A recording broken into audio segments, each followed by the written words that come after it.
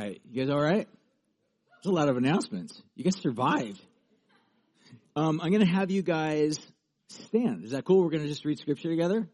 Stand one more time. If you guys don't have a Bible, to raise your hand. We have ushers that would love to get you a Bible. And we're going to read through John chapter 6. Kind of a lengthy passage. It's 15 verses. I'm confident you guys can survive that. It's going to be good. This is one of those stories that's so good. It like preaches itself. That's how good it is. It's such a good story that all four gospel writers, Matthew, Mark, Luke, and John, all of them wrote about this story. All of them. There's another story that all four of them included because it's so significant. You guys want to take a guess what that significant story was that they all included other than this one? The resurrection. Yes, so this story is literally on par, at least in the minds of those that were writing, in terms of when they were ferreting out, like, what should we include, what should we omit, because there's so much about Jesus' life that we can talk about, but what are the key, most important things that we can include? This story is one of them. So, without further ado, I want to read the passage, and I'm going to finish it up, and I'll pray, and then we'll just get into the teaching here this morning. John chapter 6, verse 1 goes like this. After this, Jesus went away to the other side of the Sea of Galilee, which is the Sea of Tiberias. And a large crowd was following him because they saw signs that he was doing on the sick. Jesus went up on the mountain, and there he sat down with his disciples. Now the Passover, the feast of the Jews, was at hand. Lifting up his eyes, then, seeing that a large crowd was coming toward him, Jesus then said to Philip, "Where are we going to buy bread so that all of these people may eat?" And he said this to test him, for he himself knew what he would do. Philip then answered, 200 denarii worth of bread would not be enough to feed, to get all these something to eat. Verse 8 says, one of the disciples, Andrew, Simon Peter's brother, said to him, there is a boy now who has 5 barley loaves and 2 fish, but what are they for so many people? Jesus then said, have the people sit down.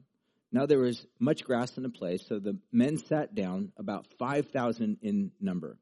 Then Jesus took the loaves, and when he had given thanks, he distributed them to those that were seated.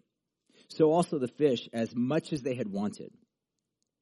And when they had eaten their fill, he told his disciples, gather up the leftover fragments, that nothing may be lost.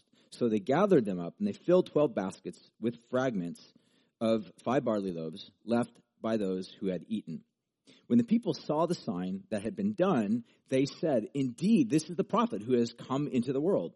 Then perceiving that they were about to come and take him by force, that is Jesus, and make him king, Jesus withdrew again to the mountain, this time by himself. And this is the word of the Lord. Let me pray. Jesus, we just commit this time in your hands. We pray that our hearts would be open, and we would learn. God, thank you for sacred scripture that informs and, as read and as obeyed, transforms our lives. We want to be transformed.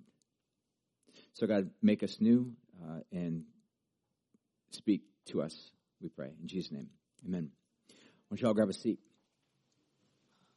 So I want to just jump right into today. There's a lot to cover here. I'm just going to basically look at 3 specific things that kind of, I think, would be pertinent into trying to understand this story. Chapter 6 on its own is awesome. It's a very, very lengthy chapter. There's a lot of passages in it, but 3 major movements throughout the chapter. The first part is what we just read right here, the feeding of the 5,000. The second is Jesus walking on water, which we will look at next week. And then the last larger section is where Jesus kind of has this ongoing dialogue with his disciples. And it's really just a fascinating story about the life of Jesus. But I want to focus specifically on this particular miracle. As I had mentioned, this is one of those miracles. In fact, the way that John describes it to us is he uses the word sign. So we'll look at number 1, the test, because we saw that there's a test that Jesus offers to one of the disciples. Secondly, we'll take a look at the sign. John uses the language sign. There's 7 signs throughout the Gospel of John that he articulates and unpacks, and all of these are intended to point our attention to Jesus. And then lastly, we'll take a look at some lessons. This is one of those passages that has all sorts of powerful lessons that we will look at. We won't look at, obviously, every lesson that you can derive from it, but I think enough that will just get our wheels spinning and hopefully motivate our hearts to devote ourselves to Jesus. So first of all, let's jump in and take a look at the test. So this is kind of chapter 6, verses 5 through 7. Again, just to a little bit reiterate the story. Jesus, we're told at the very beginning, he is tired. One of the other gospel accounts tells us he's tired. He has literally had thousands upon thousands of people following him. In fact, John tells us this detail that the other gospel accounts tell us as well, that there are 5,000 men. Almost every Bible scholar I think I've read would say that that's just men. They'll say that wherever there's men, there's women. Wherever there's women, there's going to be children. So most Bible scholars believe a conservative number are upwards of 15 to 20,000 people following Jesus. Jesus has literally reached TikTok influencer status. He is literally the equivalent of a celebrity. People are following him everywhere he goes. He's exhausted. You ever get exhausted? You ever have people wanting something from you that you just don't have anything else to give? We're told in the gospel accounts that Jesus is tired. He goes up on a mountainside. Again, sometimes there are people that don't really quite get the fact that we're tired. Even you turn out the lights. You yawn 16 times. You're constantly looking at your phone. You're like, it's still, some people just don't get the cue. I'm tired. I'm exhausted. Jesus is exhausted. Jesus gets exhausted. So Jesus goes up to a mountaintop as he is with his disciples to sit down, and yet people are constantly following him. And then Jesus, rather than turning away from them, Jesus turns into them. In fact, one of the other gospel accounts tells us that Jesus saw these people and he had compassion upon them. There's something that was moved in Jesus' soul that loved people. I want you to hear this. Jesus loves people.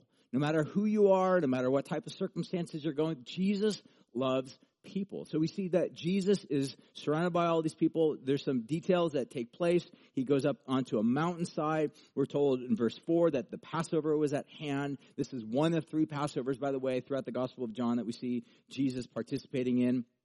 And then we see also that Jesus then turns to this guy by the name of Philip, one of the disciples, and asks him, why Philip? Probably because Philip was from this particular region. And again, if you're going to find out what are the best local eats, you talk to person that lives in the hood. He goes to Philip. Hey, you live here. You grew up here. What are the good places that we can go eat? And Philip's like, are you kidding me? There's 20,000 people. My city is 200 people max, my village, right? And the region that they were in that particular moment was based upon archaeological digs. We're talking between 200 to 500 people.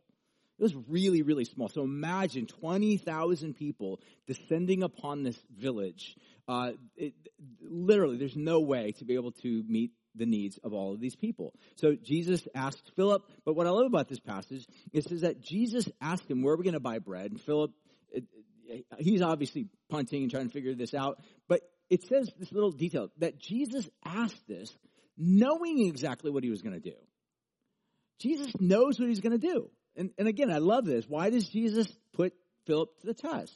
It's not a test in terms of trying to make him fail, but it's trying to point him to the fact that, yes, there are deficiencies. Yes, there are obvious elements on the stage in front of you right now that will not add up. Yes, if you try to calculate it and try to fabricate it and try to make it up, it will still not be enough. But Jesus' whole point, I believe, is to say, I'm the factor in this equation that will literally make the difference. That seems to be exactly what Jesus is trying to get Philip to acknowledge and to identify. So number one, we see this idea of the test. So again, we're told throughout Scripture often, there are moments and times when God will test us, not in order to tempt us. God does not tempt us with evil. He doesn't tempt us towards evil. He tempts us away from evil or tests us so that we would walk away or leave or run from evil. He does sometimes test us in order to draw out from us confidence and trust, not only in him, but also simultaneously acknowledge the deficiencies that we're trusting in or holding on to that are actually going to let us down or fail us. Why does he do this? He loves us. He loves us. He knows that ultimately we will never find fullness of life apart from him. That seems to be what's happening here. Now, that leads us to the next thing, because the idea that is I think, preeminent in the passage here is that whatever takes place in this particular unique miracle is it's described by John as being a sign. This is a really important thing to just consider here. Now, again, the concept of a sign is not new to the New Testament. In fact, the word sign, I think maybe one of the very first times it appears in the Bible is connected to what's called the Exodus. You guys are familiar when God calls the people of Israel out of Egypt. He rescues them and saves them. And what we see within this particular interaction, that God delivers them by way of the pronouncement or by way of the action or activity of these signs. We see the signs that were done against Pharaoh, the water turning to blood or the frogs or the Passover. All of these were basically described by Moses and the Old Testament writers as quote-unquote signs. So whatever's happening here, I think John wants to connect your as a reader's mind to this other word sign. That something, it involves God stepping in, God taking charge, God moving, God flexing, if you would, doing something for others that they themselves cannot do for themselves. That seems to be what's happening here. Now, when John uses the language, sign, this is what Jesus was doing, it was a sign, it seems to be this comparison to connect Jesus to whatever Yahweh of the Old Testament was doing. So again, already you're beginning to kind of follow the storyline that John wants you to see something about Jesus. That's the really important thing to note. Again, John tells us over and over again why he wrote this particular gospel. He wrote this gospel and chose the specific details about the life of Jesus and the miracles of Jesus and the signs of Jesus is because he ultimately wants you, as you read the story about Jesus, to trust Jesus as your Lord and Savior. That's his hope, so that you would place your confidence in him completely. And this seems to be John's point. But the whole idea of a sign being brought forth, this links, no doubt, to this Old Testament story, which, again, if you were to go back, there's two major passages you can write down and maybe read these on your own time later. Numbers chapter 11 and Deuteronomy chapter 8. And it's the story that God tells of the people of Israel, that when they come out of Egypt, the people are challenging Moses. Moses, we're hungry. We want to eat. Again, there's incredible parallels going on here. Then Moses actually goes to God and says, like, God, where am I supposed to find enough meat to feed all of this massive multitude of people? And guess where Moses is also standing when he has this interaction with God? On a mountainside. Again, all of these little details are intended to draw about a comparison between Jesus and Moses and the work that Yahweh God was going to do. Why? Because, again, John is dropping these hints, so that you and I, as we're following, reading the story of Jesus, that we would come away and realize Jesus is not just simply a great preacher or a prophet. He's far more than that. God is working and moving on his behalf through Jesus to do something for others. And this seems to be what's taking place. So again, some of the ideas that we see there's a hungry multitude in the Old Testament, as well as this group of people that John's writing about. They're in the wilderness. They're on a mountainside. You see Moses asking God where he's going to get food. We see God providing in those passages the bread from heaven called manna. Again, in the story of Jesus, where does the bread come from? Comes from heaven's hands. Like there's the comparisons are obvious. And then lastly, we're told that the baskets that were brought up afterwards, God provides leftovers. 12 baskets of bread were left over for providing further provision. One commentator I had read says this, and I'll just read this. It says, given the importance of the number 12 in Israelite history, 12 tribes of Israel, the number of the baskets is therefore significant. It's considered, quote unquote, the perfect number, or a perfect number, symbolizing God's power and authority, indicating ultimately that Jesus' provision is enough for all. This seems to be the point that's being put forth here, that Jesus has come to provide for those that cannot provide for themselves. In other words, Jesus is taking upon himself the role, you ready for this? That Yahweh, God, has always taken upon for himself throughout the Old Testament depictions of God. This is a pretty bold statement that Jesus is clearly trying to communicate. So much so that people are literally following Jesus around. Later on in the story, we're not going to get to it today, Jesus actually basically calls the people out. He's like, you guys are only following me because of the miracles that I can create. You're not really interested in me, what I have to say, or how I'm the representative of God. You're just interested in the goods that I'm able to provide. But the point that I would make, again, is that Jesus seems to be setting himself up as not only this prophet, but more than the prophet, as the representative of God himself, by which, through his hands, in his life, in his body, I mean, again, the picture of Jesus taking the bread, breaking it, again, the image of, I kind of like to replay some of these scenarios in my mind. I imagine here's Jesus after they have this dialogue with this young little boy who brings his little loaves and fishes to Jesus.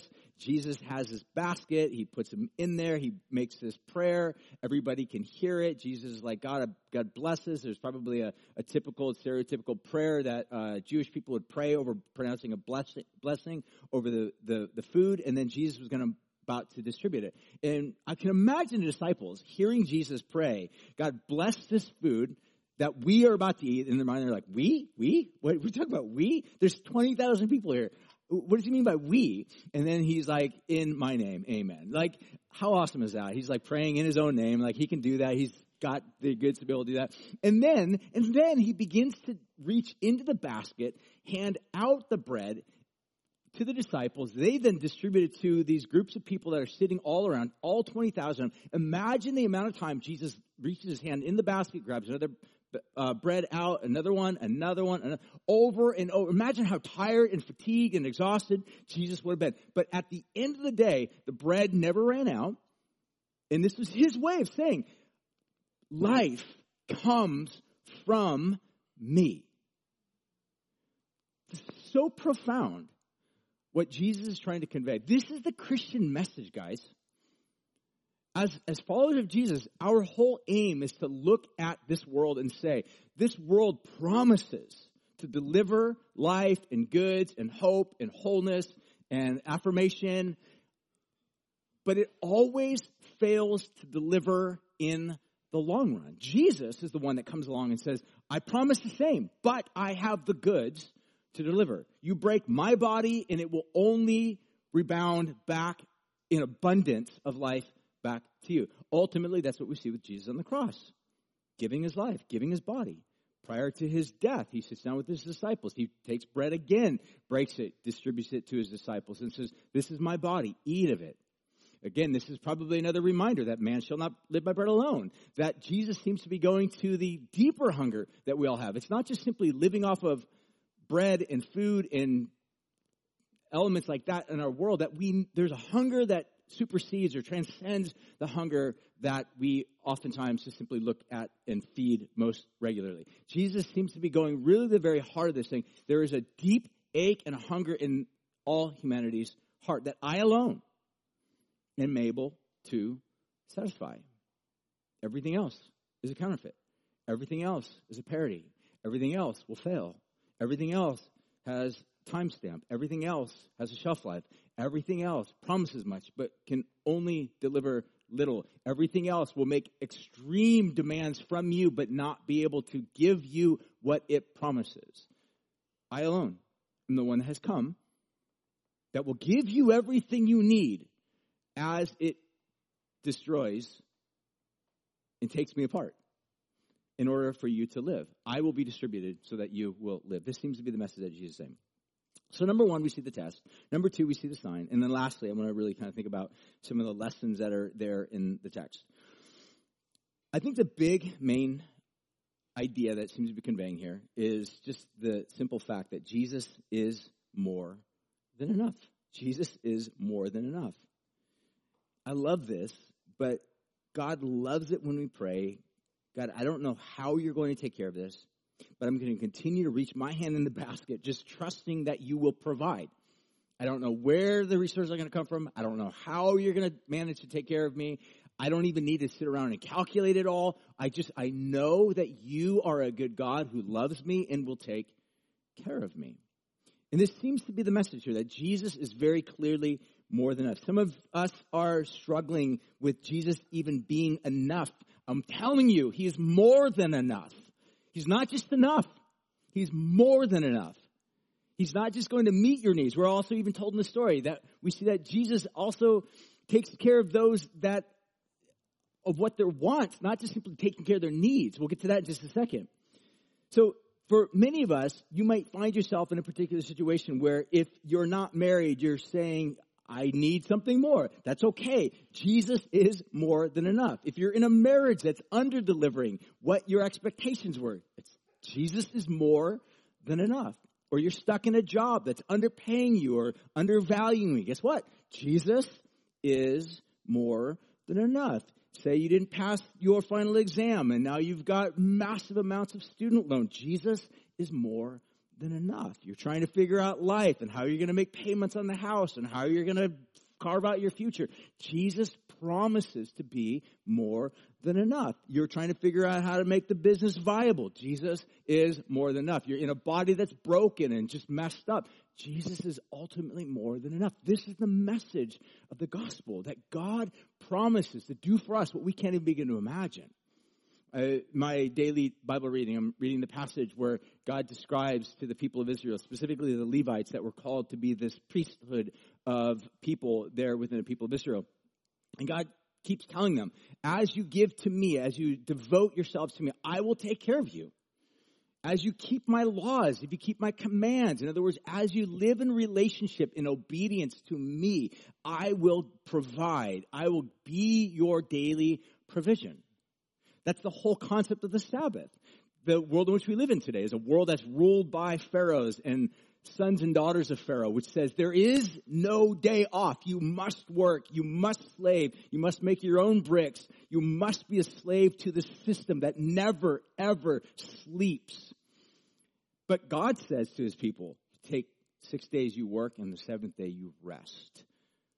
Our culture says, if you take a rest, then you don't pay the bills. God says, if you work 6 days, on the seventh day you rest and you obey me, I will promise to take care of you. This is baked into the very fabric of how God says the world works. We violate the world. We try to reboot the world or create another world that's in opposition to God. Then we are left to our own devices and ultimately our own demise. We will just consistently, regularly, repeatedly exhaust ourselves. And maybe that's where some of us are today, just simply exhausted. And the invitation of Jesus is to say, come unto me, all you who labor, all you who are tired, all you who are exhausted, all you have been trying to milk substance out of this life, or you're hungry and you're constantly turning to false food to somehow satisfy the deep ache in your soul. Jesus would say, come to me, I am more than enough for you. The second thing I see as far as the lesson is that Jesus no doubt cares about your needs and ultimately your wants. Again, listen to the passage. It says that Jesus, in verse 11, took the loaves. When he had given thanks, he distributed them to those who were seated, so also the fish, and they ate as much as they wanted. This was a feast. There's no scarcity in this household. It was an abundant feast. What type of God is God? Is he a God of scarcity? He's a God of abundance. Now, that doesn't mean that we get the cash checks and somehow make demands upon God and live in any form of luxury that we think. That's a false way of interpreting or trying to understand this. But the fact of the matter is that God is a God of abundance. And there are these moments when God flexes and we see the abundance of God pour out in incredible ways where God just simply takes care of those people. And not so much that he's just simply taking care of what your needs are, but yes, he does even care about your wants. What are the desires of your heart? God actually cares about these things. And I wonder how many times our prayers are not working, or we feel as if they're dysfunctional, because we treat God like a cosmic vending machine as opposed to a Father who loves us. In other words, we go to prayer only as a means of asking something of God. Now, again, don't ever turn away from simply going to God and asking him anything. But what if the main driving force that God is really after is not just simply becoming sort of this transactional vending machine that we go to get goods from him and then go on our merry way, but actually be a Father whereby we develop and cultivate intimacy and relationship with him as our Father? What if our prayers were to shift in such a way where we saw God as ultimately the end in and of itself and not as goods? as a means to be accessed by way of going through God. In other words, those goods become the ultimate end as opposed to God becoming the ultimate end. And God wants us to understand that he is a God of abundance. He does care about not only your desires, your needs, and your wants. He is a God that will ultimately, as we are in relationship with him, begin to work these things out in our lives. I was having a conversation with someone recently just about how this works. And I don't know how to describe it. All I know is that my wife and I, as we were having this conversation with someone, that God has always been faithful. Like for 30 years, we've lived here on the Central Coast. For 30 years, we have had to make certain adjustments and sacrifices to be able to live in this extraordinarily expensive place like paradise, right? And at the end of the day, it's like, but how do you do that and at the same time do what you're sensing God calling you to do, whether it be generous over here, whether it be putting your kids in a private school there, or whether it be paying your rent here or living in the city that you're called to pastor here? How do you do that? And what we found over and over and over again, when we just put God first and we trust him, yes, we will make sacrifices. Yes, there might be weeks that we're eating chicken and not steak, or eating beans and rice and not chicken, right? You get the idea that we will make those adjustments, but we see that God ultimately will come in and take care of those areas that we have need. That's how he works. Jesus would put it this way: seek first the kingdom of God, and all of these things will be added to you. And that's in the context of he's saying, look, so many of you guys are walking around tripping out, stressing out over what you're going to eat, over what you're going to drink, and over what you're going to wear. And Jesus says, don't worry about these things. Your Father, he loves you. He's for you. He's with you. And Jesus is this messenger from God, the God-man, come to say, God will take care of you. Trust him. Put him first. Stop trying to rig your life. Stop trying to constantly look at everything. Does it match up? Does it add up? Trust Jesus is what seems to be the message over and over and over again that Jesus brings back, saying not only cares for your needs, but also your wants. Listen to verse 12. It says, and when they'd eaten their full, he then told the disciples, gather up the leftover fragments so that nothing might be lost. And they gathered them up, and they filled 12 baskets with fragments of 5 barley loaves from those who had eaten. So the indication seems to be that God, again, oftentimes, nothing goes waste in God's hands. Always, God has a purpose and a plan for all of these things. Third thing that just kind of comes to my mind as far as a lesson is never underestimate the little that you have in the hands of a big God. Never underestimate the little that you have in the hands of a big God. I think of Moses in the Old Testament, where Moses has a staff, just this messed up, broken down, drugstore staff that he bought for $14.99. God's like, what is that in your hand? He's like, it's a staff. God's like, throw it down on the ground. He's like, but God, it's the only staff I have. God's like, I'm going to use that staff, no matter how insignificant it is. That is going to be the staff I'm going to use to help bring about the deliverance of the entire nation of the people of Israel. How is it even possible? In the hands of God. It's always possible.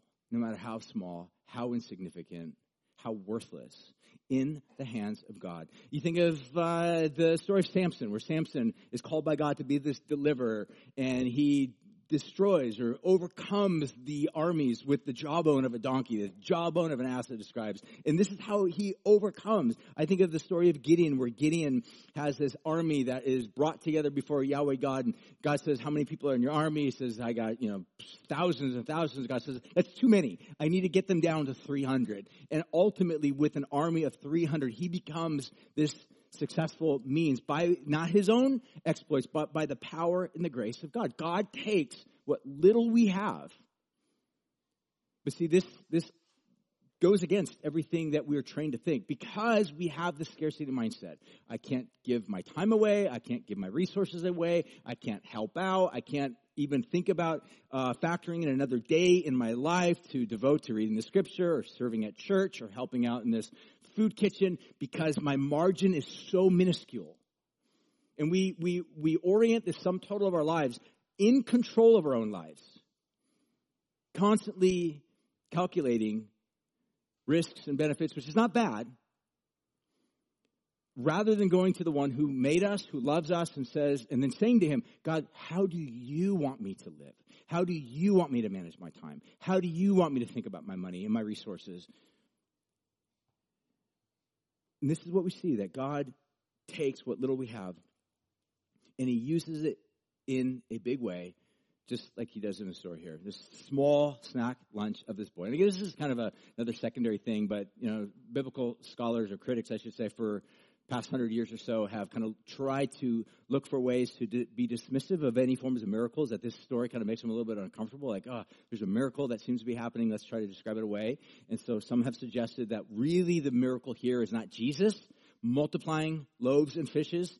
It's this miracle of everybody being inspired by this radical generosity of this little boy who gives his Lunchables away. That, oh my gosh, the little boy did this. This is incredible. I'm going to go whip out my, granola bar, and everyone's going to be happy, and everyone's going to eat.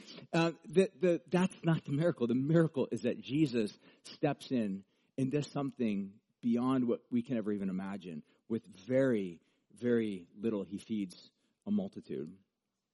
Lastly, we see that Jesus ultimately showed kindness. And this is amazing to me. I made reference to this earlier. But Jesus showed kindness to people that were only interested in his stuff, not him. This, to me, is honestly like one of the biggest miracles that's mind-blowing to me. Jesus knew who was following him. I mean, you got to understand that in Jesus' life, he had this unique inner circle of people that were deeply devoted to who he was. We call those apostles. They were sent out by Jesus. They were really devoted to all that Jesus had to do. And then there were just massive amounts of people. They were called disciples. And that could be between hundreds, if not thousands of people. They were listening to what Jesus was saying and really trying to take it to heart and follow him. And then there was sort of this larger circle beyond that was just curious. They were curious about what was going on. Again, they didn't get a lot of like really, really interesting YouTube content back then. So they were always looking for something that would keep them entertained. And so you get a guy like Jesus who shows up on the scene and he's healing people. He's making food. Of course, talk about food scarcity. We have no clue what food scarcity is today in California. No clue what food scarcity is. Back in first century, everybody had food scarcity. Unless you were the elite of the elite and you had storehouses. Most people were not. And so the idea of not having food, the idea of having this incredibly articulate teacher create food, of course you're going to follow him. And this is exactly what's happening. But most of these people, they're not even interested in Jesus. In fact, towards the end of the chapter, Jesus even turns to his own disciples, and they kind of raise some questions about what Jesus is doing. And then Jesus asks them, are you offended with me? Have I offended you? It's phenomenal story we'll get to when we do, but the point that I would make is that there were so many people that were curious about Jesus, interested in Jesus, but they were not interested in following Jesus with the sum total of their life. There were certain elements and facets of Jesus' life and existence and miracles that were just brought about certain peak of curiosity in people's mind, just as it would be for you and I. There were people back then that followed miracles, not the Messiah. It's why I would say, can God do miracles today? Absolutely. Is it a bad thing to simply follow miracles for the sake of miracles? Absolutely. We don't follow miracles. We follow the Messiah. Where the Messiah shows up and does stuff. Sometimes miracles will happen that will blow our minds. But just because there's a miracle there does not mean that the Messiah is also connected to this. But you have this massive amount of people that are following miracles and not the Messiah. But even still, Jesus shows kindness to them. This is mind-blowing to me.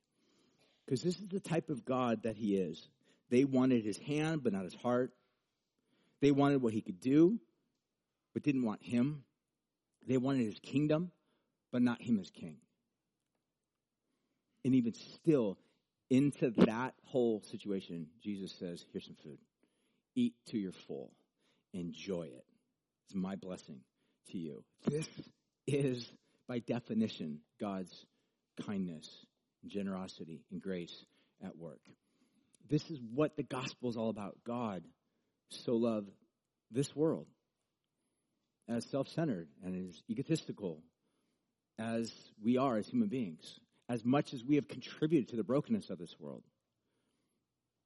and the profaning of his good creation in the vandalization of all that he had created and said, this is good, and all the different unique ways in which we try to eradicate or be dismissive of his ways or of who he is, or to recreate certain boundary lines and say, we don't like that, we're offended by that, we want to make it our own way. All of that still, nonetheless, we have this radically unstoppable love of God that says, I will keep giving and keep giving and keep giving and keep giving. Because his aim, his hope, is that in this radical display of love, that we would stop trying to define life on our own terms and see him as this generous king who says, come to me. In your brokenness, in your pain, in your loss, in your grief, in your anxiety, in your despair, in your sickness. And I'll heal you. I'll give you life. At what cost? At the cost of him laying down his life. Him breaking the bread. Him distributing himself to all who would eat and feast. He is a God of radical miracles. This story is so good. And I'm done. And I want to invite you to just think about and to marvel. Just marvel. Like if you're here this morning and you're not a Christian, my hope would be this morning, as such an amazing story as this is, that you would do some assessment of your life and ask questions like, what are you devoted to right now in this world that's feeding your soul? What is it feeding you? Is it just vending machine food? Is it just garbage? Is it actually satisfying the deepest hungers in your soul? Or is it having side effects that are making demands upon you and keeping you locked in a system of brokenness and despair? Jesus invites you to turn from that, to turn to him, the one who gives life. If you're a follower of Jesus here this morning, my hope would be that the display, the picture of Jesus on display here, would just so capture our hearts and our attention that would remind us that Jesus is worthy of following with everything we got, all that we are. Christianity is not just about having certain thoughts about who God is. It's not just simply looking at Jesus and being like, wasn't he an amazing guy? Rah, rah. It's saying he is king over all things. And I want my life to be fed off of who he is and to be sustained by all that he offers. Therefore, I will posture and position myself consistently in that place where I'm consistently and regularly feeding from his hand. Because he alone has the words of life. He alone is the life giver. So, but we'll stand. I want to pray over us, and then we'll dismiss y'all.